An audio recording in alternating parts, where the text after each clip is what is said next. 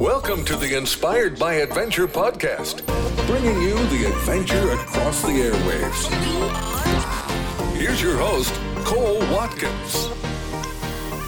All right, hello. Welcome everyone to another episode of Inspired by Adventure. My name is Cole Watkins, and I'm coming to you from our podcast studio in Augusta, Georgia. Today, my guest is Richard Wiese. Richard is an American explorer and author, current president of the Explorers Club, and host and executive producer of the Emmy Award-winning television series Born to Explore. How are you doing today, Richard? Yeah. Hey, Cole. Good to see you as well. Yeah, it's always fun getting to talk with you. You definitely have one of the most interesting stories of people I've had the opportunity to meet. So we're really excited to have you on today. Well, thank you very much. Yeah. So we just want to hear the Richard Wiese story. We want to hear a little bit about your TV show and about the Explorers Club, but and your experience with Aggressor. And we'll probably make this call about 30 minutes. And if you guys are wanting to watch the video version of this, you can find this on YouTube and Facebook. It's not just an audio recording. But yeah, Richard, why don't you just go ahead and tell us a little bit about yourself and how you got into exploring as a young child? Sure. I grew up on Long Island, and subsequently I had a Long Island accent, which I'm beginning to lose, but you're in Georgia. It probably sounds like a Long Island accent to you. And I was a lucky guy. I grew up in a fairly rural area on the water, and I had two great role models in my life. One was my father, same name, Richard Wiese, who was the first person to solo the Pacific Ocean in an airplane. And my fondest memories of my father, who's still alive, is that we would stand out on our lawn and he would point out celestial navigation points, because in the airlines, when he started flying, he learned by celestial navigation. And I know a lot of people talk with their fathers about sports, but I used to talk to my father about weather. In fact, when I call him later after this podcast, we'll probably talk about the weather. And the other big influence on my life was Dr. Richard Lanza. This is my mother's brother. And he's the head of MIT's nuclear engineering department. Really smart guy, obviously. And he always had time for me. He always had time to talk with me as a 10-year-old, 11-year-old, 12-year-old, whatever that age was. He was a really great communicator. His parents, my grandparents, were immigrants from Italy. My grandfather was from Corleone, Sicily. And so he was used to speaking to people who were smart, but not necessarily educated in schools. So I had these two great role models. Because of my father's profession in the airlines, I got to travel a lot. And when I was 11 years old, my father took me to climb Mount Kilimanjaro in Africa. And that was sort of a seminal point in my life because it just made me dream and think big. And so I always was very curious about things. As I mentioned, I grew up on the water. So I used to take my German Shepherd and we just go down to the Stony Brook Harbor where I grew up. And, I'd go clamming and oystering. And even as a relatively young kid, I used to go skin diving for lobsters. I'd have a kitchen rubber glove on one hand and a flashlight I'd put in a bag. And I'd go at night and I'd just stick my face underneath these rocks and pull out lobsters. Later on, I was very lucky that one of my older sisters brought home a guy who was the town conservation officer. His name is Steve Bressler. And Steve was, encouraging me to learn how to scuba dive. And so I got my scuba certification probably when I was 15 or 16. And he invited me to help him create the first artificial reef in the Long Island Sound. And it was great. I was just eager to have an adventure. And I guess for him, it was great having a guy who was enthusiastic to be there with me. And so, I just had the best role models. And then, I furthered my education at Brown University in geology and biology. And at every opportunity, when I got a chance to go on any kind of explorations, I would go on one. And I recall hearing one of my heroes, Dr. Sylvia Earle, who's a famous oceanographer. She said that people would always come to her and say, "How can I be like you, Sylvia?" And she said, if you hang around the action long enough, you become part of the action. And so at a relatively young age, I would volunteer to do anything out on a boat, on a mountain, anywhere. I just wanted to be part of the action. And one thing led to another, and I started going on bigger expeditions. At one point in my late 20s, I was asked to join the Explorers Club, which blew my doors off because the Explorers Club was famous for having the greatest explorers of the 20th century at that time. Its members were the first to the North Pole, South Pole, first on Everest, first on the moon, first to the Marianas Trench. And for me, it represented sort of like Harry Potter's Hogwarts. It was this magical place where you'd hear people talking about walking in space and on the moon and, you know, all sorts of things. So that's really how I got to start in exploration. Tell me about hiking Kilimanjaro as an 11-year-old. What was that like, and how long were you guys out there? Well, I don't know what my father was thinking, because I have two 10-year-old boys now. And I know my kids, you know, if they go 15 minutes without a snack or an electronic device, go into meltdown. So there was a little bit of naivete on our part. My father had read about it, and he had flown over Kilimanjaro as a pilot. And so we were really ill prepared for this 7-day climb, in that I remember having cotton T-shirts and clothing that just wasn't good enough, you know, by today's standard. We had these metal canteens, and one of the things you learn about climbing and expeditions in mountains is that how important water is. But, you know, I just didn't seem to mind the pain. I didn't mind the adverse conditions. It seemed all normal to me. And I think I was really low maintenance from that perspective as a kid. But sort of now looking at kids today, I don't necessarily recommend taking somebody that young up such a big mountain. Sure.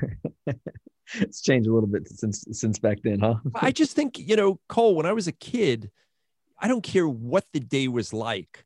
You went outside and played. And if your parents kept you inside, it was punishment. Right. And so for me, if it rained, I would do something in the rain. If it snowed, was even better, because then, you know, for those brief moments on Long Island when the snow is in my face, I pretended, sort of like Walter Mitty, that I was in a you know, Arctic snowstorm.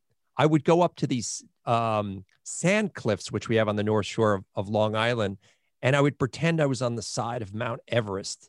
So, you know, I would also, you know, start fires and cook hot dogs or whatever it was at a really young age. So everything seemed possible. Yeah. Yeah. Well, tell me, how did you get into the Explorers Club at such a young age? How did you get on their radar, and how did you start hanging out with that group? So when I first moved to New York City after graduating college, I was really big on going to lectures. I really like hearing the best and the brightest talk about any subject, whether it be the arts, music. And so I remember going to a lecture in the mid 1980s on the black bears of northern New Jersey, pretty random topic. And I walked in there, and again, I instantly thought, these are my people. These are the people I want to be around. And so I'd go to a lot of lectures. And then you know, later friend of mine, there was a guy named Jim Fowler, who you might recall from Mutual of Omaha, Wild Kingdom. He was a pretty famous guy at that point. Said, would you be interested in joining the club? And I was ready to start crying. And I just couldn't even believe it, that I was going to be a part of this club. And I remember the first dinner I went to, there was this guy, Tor Heyerdahl from Kon-Tiki. I saw some of the guys from the first Everest expedition. I saw astronauts. And for me growing up, those were my heroes. I had sports heroes, but man, the explorer heroes were sort of, you know, my thing. Very cool. Very cool. Well, so you've been the president of the Explorers Club since, is it 2012? Well, I was president twice, from 2002 to 2006, and then again from 2018 to now. Okay. And when you, in 2002, I'm sorry, not 2012, 2002, you were the youngest youngest president at that time. Yeah, that was great. I was lucky to have the right person in my life. So, a few years before that, there's an ex-nuclear sub-captain named Captain Fred McLaren, who kind of took me under his wing. And he was a guy who used to spend his career spying on the Soviets off the Siberian ice shelves. And he was sort of the inspiration for Red October. And I used to love hearing his sort of spy and, war type stories. And then at one point he asked me if I'd be interested being on the board of directors of the Explorers Club. And again, during this time, my resume of exploration kept, rising because I was going on some really cool expeditions. And then in 2001, I was living in London. I was hosting a science show, and that ended, and I was coming back. And he asked me if I'd be interested in running for president of the Explorers Club, which I can honestly tell you never entered my thought, because when I joined, the people who are on the board of directors or even the president, this was like Mount Olympus. These people seemed so untouchable. People that like Admiral Peary, the first guy to the North Pole, and you had guys like Theodore Roosevelt. I mean, these are just legends of exploration. So I was like, yeah, I'll run. And I remember the day doing something even better when they see you on a center spread of that newspaper. And so I put a lot of energy into it. I took it as a full-time volunteer position. And we were coming up to our centennial, which was in 2004. And I remember standing on the stage with Sir Edmund Hillary, Buzz Aldrin, who else? Don Walsh, who was the first person to the Marianas Trench. And, I was sitting there at a dais with these people, and quite frankly, they're taking you serious at that point. And, it just taught me a lot of life lessons, some good and some bad. The one aspect that people don't expect about the Explorers Club, it's not a gentleman's club. These are alpha individuals who play tough. They play tough, and they're passionate. People are passionate about their opinions, whether they're against what you're doing or for what you're doing. And so you learn to have a thick skin. I learned a lot about teamwork, and it was a great experience. It really was a great experience, that go around. And then, unexpectedly in 2018, a group of people asked me if I considered doing it again. And I thought, sure. I thought, I recalled some things I did, and I thought I could do some things better. And I was really keen on raising money for grants. And I'm happy to say that just this past year, I have over $1 million committed to exploration grants, which was one of my goals.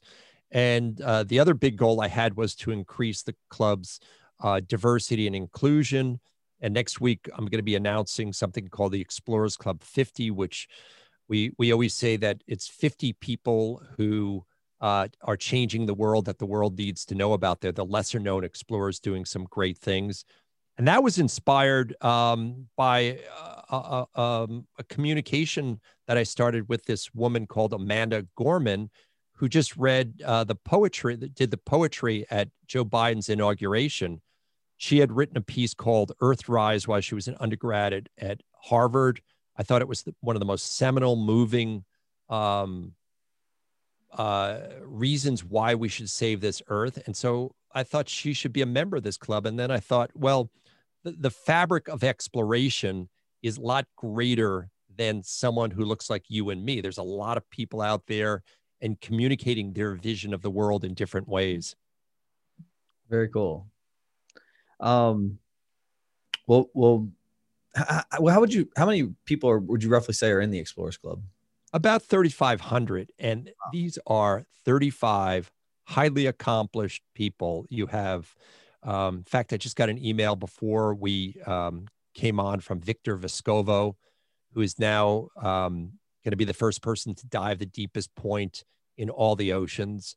Wow. Got another email. I was in contact with Don Walsh, who was the first person in the Marianas Trench.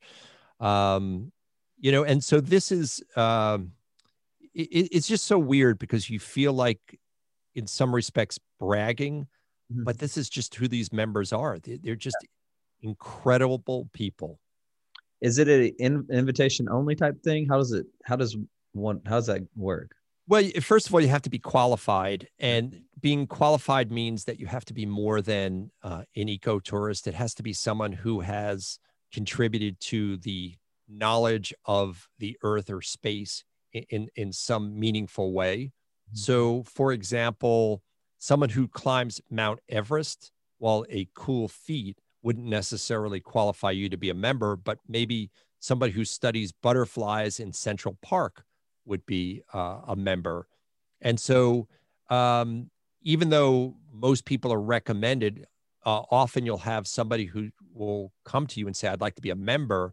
And you look at their qualifications and you find a couple people who will sponsor them. So, our goal, our mission, our stated mission is to promote exploration by all possible means. And so we want as many people in our ranks who push the agenda of science and field exploration, whether they be divers or mountain climbers or biologists. Very cool. Very cool. Now, moving on to talk about your show, did that have anything to do with Explorers Club? Did that kind of segue one way or the other to give you the idea to start the show? Well, yeah. So I have a television show that's been on for the last 10 years called Born to Explore. And the idea behind Born to Explore, I wrote a book called Born to Explore. And the idea came is I was chaperoning a group of high school kids to Antarctica. And we came across a pod of about 40 or 50 whales. And the whale biologist was almost crying because he had never seen such a large pod of whales. This is back in like 2002 or 3. And there were some kids who didn't even get off their video games to come out and watch it. They were more enthralled with what they were seeing. And I thought, there's something really wrong with this. And so I wrote a book to try to encourage kids to get out. And then the idea behind Born to Explore was to foster better cultural understanding of peoples around the world, and also to show reasons why we should be good stewards of the land or seas. And so it's been an incredible run. We've gotten 14 Daytime Emmy nominations. We've won 2 of them. We won Telly Awards. In fact, as you know, we won a couple Telly Awards with Aggressor on some shows we did based on your destinations. Right. And so I think you guys probably found that kind of something different out of your normal day. Yeah, we have a trophy case for those in the foyer. That's great. I have enjoyed the relationship because, underwater is really where I got started in exploration because of where I grew up. And I was lucky to meet Wayne Brown, who heads your company, and hear about his story, and then realize how instrumental he was in the underwater world. And I've actually asked Wayne advice on running the Explorers Club because I saw certain aspects of how he was running Aggressor that I would like to translate over to the Explorers Club. I was always very impressed by the customer service at Aggressor Adventures. And I'm not kidding, because every time I've met somebody who's gone on a trip, they always brag on how many dive boats or trips they've gone on. And so I don't want to say it's a cult, but you definitely have a loyal following. And so I asked Wayne Brown, I said, Wayne, how is it that you are so universally loved by all your customers? And I know no one has 100%, but he said it was just really plain old communicating with who my divers are. And I know that so many of them feel a close kinship or friendship to Wayne. And, let's face it, Wayne also loves diving. I've seen pictures of him with his grandson, and it's just a smile from ear to ear. So he's running a business, but I know that he really loves the idea of introducing people to great adventures underwater. Yeah, and that's actually how we kind of got in touch with you. I wanted to talk about your two episodes that you did for Born to Explore, when you went to Sri Lanka on our safari lodge at the Aggressor Safari Lodges, and also your time aboard the Cayman Aggressor 5. Can you tell us a little bit about those trips? Yeah. So Sri Lanka, for people who don't know, is this island. It looks like a teardrop off the coast of India. And it's super exotic. Think of the Booker movie, The Jungle Book, and that's Sri Lanka. It's famous for its teas, really great food and culture. It's a Buddhist culture as well. And so we did mostly land safaris on there, which was different for me because you see things like Asian elephants. And I remember when we did on our first elephant trip, I think I saw like 50 or 60 wild elephants in one spot. And I've been to Africa dozens of times, and I've never seen that many elephants, albeit different in one area. And so the cultural aspect of Sri Lanka for people who've done other types of safaris or want to go to a place that's just really authentically different. I thought Sri Lanka was great. And the episodes, I think, reflected that. The other one was on the Cayman Aggressor. And I had heard about wall diving, and I'd never been on a really true wall dive. And so the Cayman Aggressor, for people who don't know about it, is aboard something called a liveaboard, which means that you spend your entire time on a vessel, and you just literally walk out of your cabin, put your tank on, and go diving. And so I had heard astronauts, in fact, all the Apollo astronauts had trained underwater for weightlessness. And so I'd heard about the experience of a wall dive. And so for people who've never been on one, pretend you're walking into space and all you see is blue, different gradations of blue. And it just keeps going to a darker and darker and darker. And when you get to the edge of that wall, which is kind of like a cliff, you have this sudden feeling that, you're going to fall off something, or that, maybe if you have some strange thoughts, if you were to sink, you'd sink down to thousands of feet, obviously perishing along the way. But that was a new experience for me. And I loved it because it reminded me of why I loved diving as a teen. And on that trip, you got to do about 5 dives a day, which is a lot of diving. And you went on wreck dives, you saw turtles, you saw fish, you ate great food, had nice sunsets, and there were interesting people on board. So it was definitely not roughing it, but it was a great adventure. So I thank you guys for sort of reintroducing me to my love of diving. Well, yeah, we love the show. And for those of you that don't know, we actually rented out a theater room over here in Augusta, and Richard and his team came down, and we had it was kind of like almost like a red carpet event. We had a photographer there, and I loved it. I'm used to abusive situations, and so to actually have people fawning over me or telling me they like their work, I wasn't used to the compliments, and I thought maybe this is just Southern charm. Maybe a little both, yeah. Well, tell us, you have anything? What's it been like with this year of 2020? And have you guys been planning anything new for the show? And yeah. So I mean, obviously, it's a fluid situation. We're waiting to see where things are going. One of the things I've sort of discovered about being in the COVID world that we are is that things aren't normal, and if you try to pretend things are normal, you'll always be frustrated. So I've taken this opportunity to walk a lot. I do a lot of conversations with an earpiece and walking. So I'm averaging about 16,000 steps a day. I have kids, and it's frustrating for kids, and so we've come to really appreciate having a fire pit in our yard. And I'm in Connecticut, so it gets colder. But I remember last March when it all started really for us, we would have these fires and the kids would come out and they'd sit just for a little while, but they'd be running out on the lawn, even though it was cold. And I thought this was a really wonderful way to start another tradition in our family, that tradition of fires. And fires to me always are very emblematic of storytelling. Yeah. And so while, the tragedies of COVID haven't hit me directly, I'm obviously well aware, just being an hour and a half out of New York City, but it's allowed me to rethink how I'd like to lead my life. I certainly will appreciate traveling again. I really miss hugging people or personal contact, but you just do your best as a family. And I'm lucky I have a great wife and I have 3 healthy kids. And, I feel quite confident we're going to get through this. I'm glad you brought up your family. So tell me a little bit, since you were into exploring a good bit with your family, how are your kids taking to some of the adventures that you guys have got to do before?